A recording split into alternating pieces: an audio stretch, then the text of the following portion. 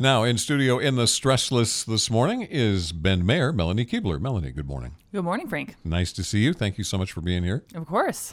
All right. So last night, City Council authorized an 18-month contract with Shepherd's House Ministries. So for what and how much? And tell me all about that. Yeah. So we have a facility on Franklin, the former Rainbow Motel, that we purchased a couple of years ago and wanted to use for shelter and had been using for some shelter while we renovated our other hotel that we purchased with Project Turnkey funds.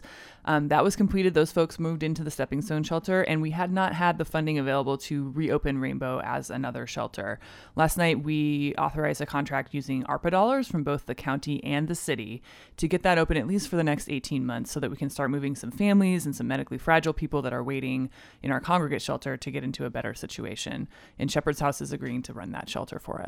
Okay. About how many people will be served there? So there's 50 rooms, and they are of varying sizes. Some of them are have multiple bedrooms, so they can fit different types of families or people that might have a caretaker with them. So it's going to be a good space for people to enter into the system, get matched up with this resource, and then Shepherd's House to continue to provide them services just like they're doing at our navigation center. You got some numbers for me as far as cost?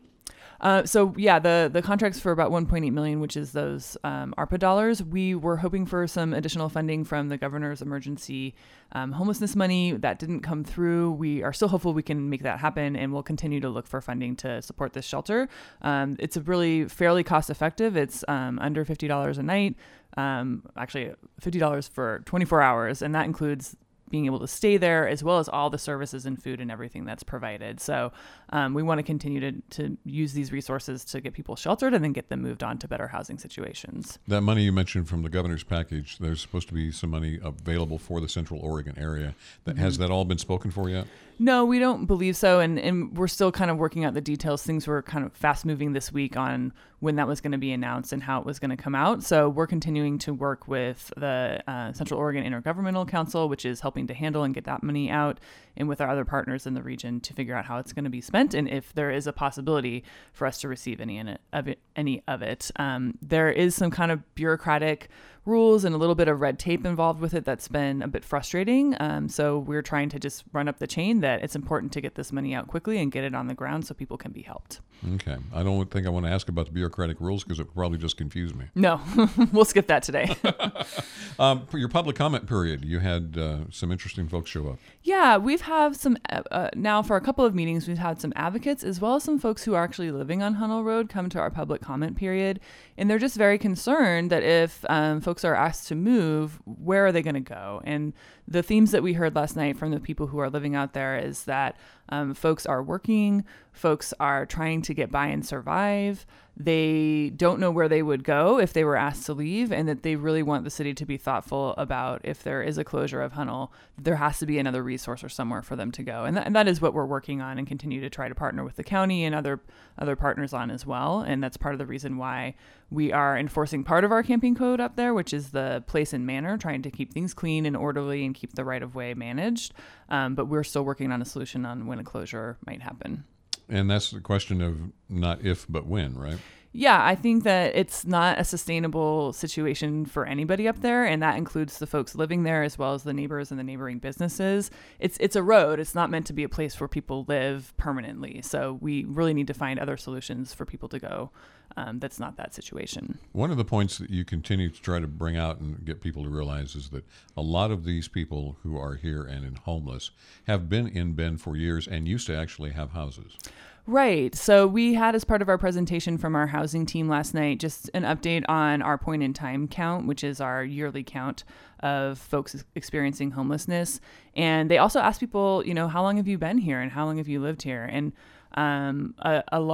shockingly large amount of people have been here for more than 20 years and have found themselves unable to keep up with rent, losing their housing situations, and now they are homeless. And only a very small percentage have moved here in the last 3 months. So it really is, a lot of the people are our neighbors or are people who have been here a long time and are being priced out, which I think leads us into our next topic, which is talking about just supporting more housing for our area.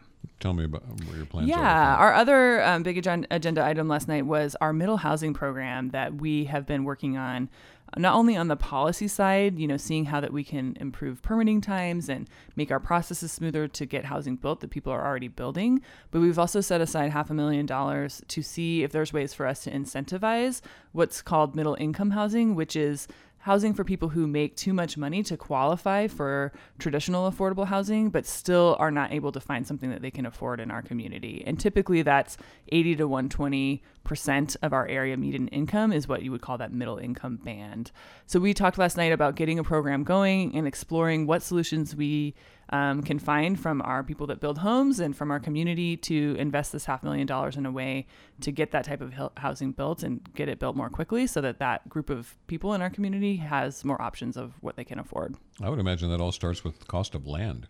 Yeah, it could be used for supporting cost of land. It could be used to support, fees, or it could even be used to help housing that's already in that band stay affordable instead of having rents raised. So we're open to creative ideas and are going to move forward with exploring this as sort of a pilot to see if it's a good way to help leverage those dollars into something that our community really needs. Are you looking for public input?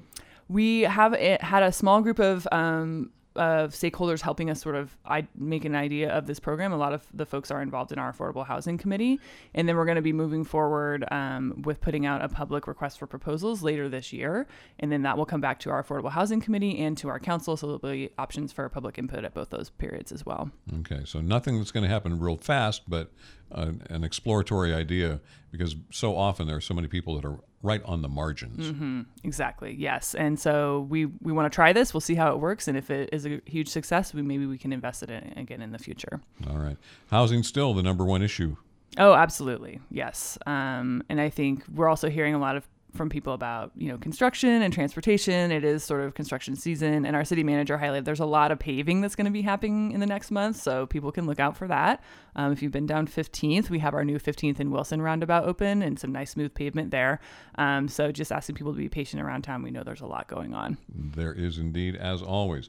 And for the next, I won't see you again for about another 2 or 3 weeks. So what's on your calendar coming up? Yeah, our big item is next week we are doing our budget meeting. So Monday and Tuesday we will meet with the budget committee, which includes members of the public that are part of the budget committee. And we will go through each section and come up with a budget and then finalize that in June. All right.